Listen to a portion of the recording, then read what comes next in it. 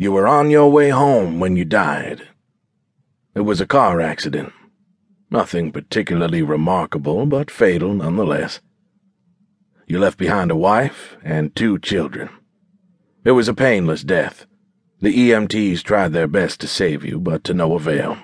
Your body was so utterly shattered you were better off, trust me. And that's when you met me. What happened? You asked. Where am I? You died, I said matter-of-factly. No point in mincing words. There was a truck and it was skidding. Yep, I said. I died?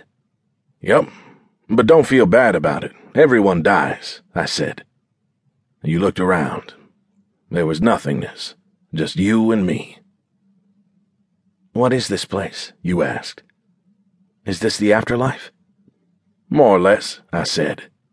Are you God? You asked. Yep, I replied. I'm God. My kids. My wife, you said. What about them? Will they be all right? That's what I like to see, I said. You just died, and your main concern is for your family. That's good stuff right there. You looked at me with fascination. To you, I didn't look like God.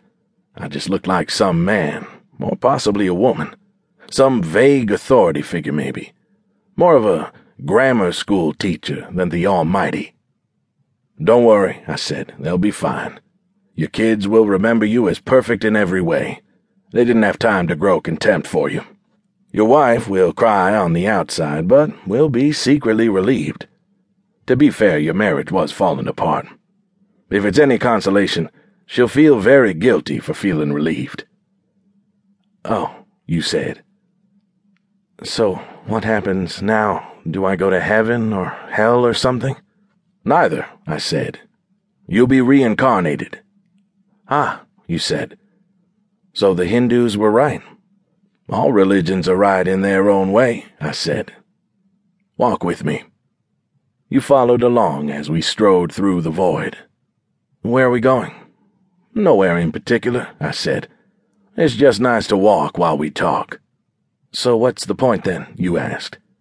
When I get reborn, I'll just be a blank slate, right? A baby. So all my experiences and everything I did in this life won't matter. Not so, I said. You have within you all the knowledge and experiences of all your past lives. You just don't remember them right now.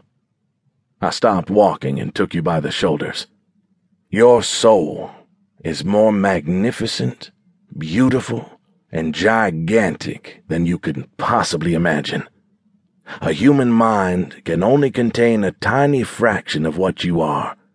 It's like sticking your finger in a glass of water to see if it's hot or cold. You put a tiny part of yourself into the vessel, and when you bring it back out, you've gained all the experiences it had.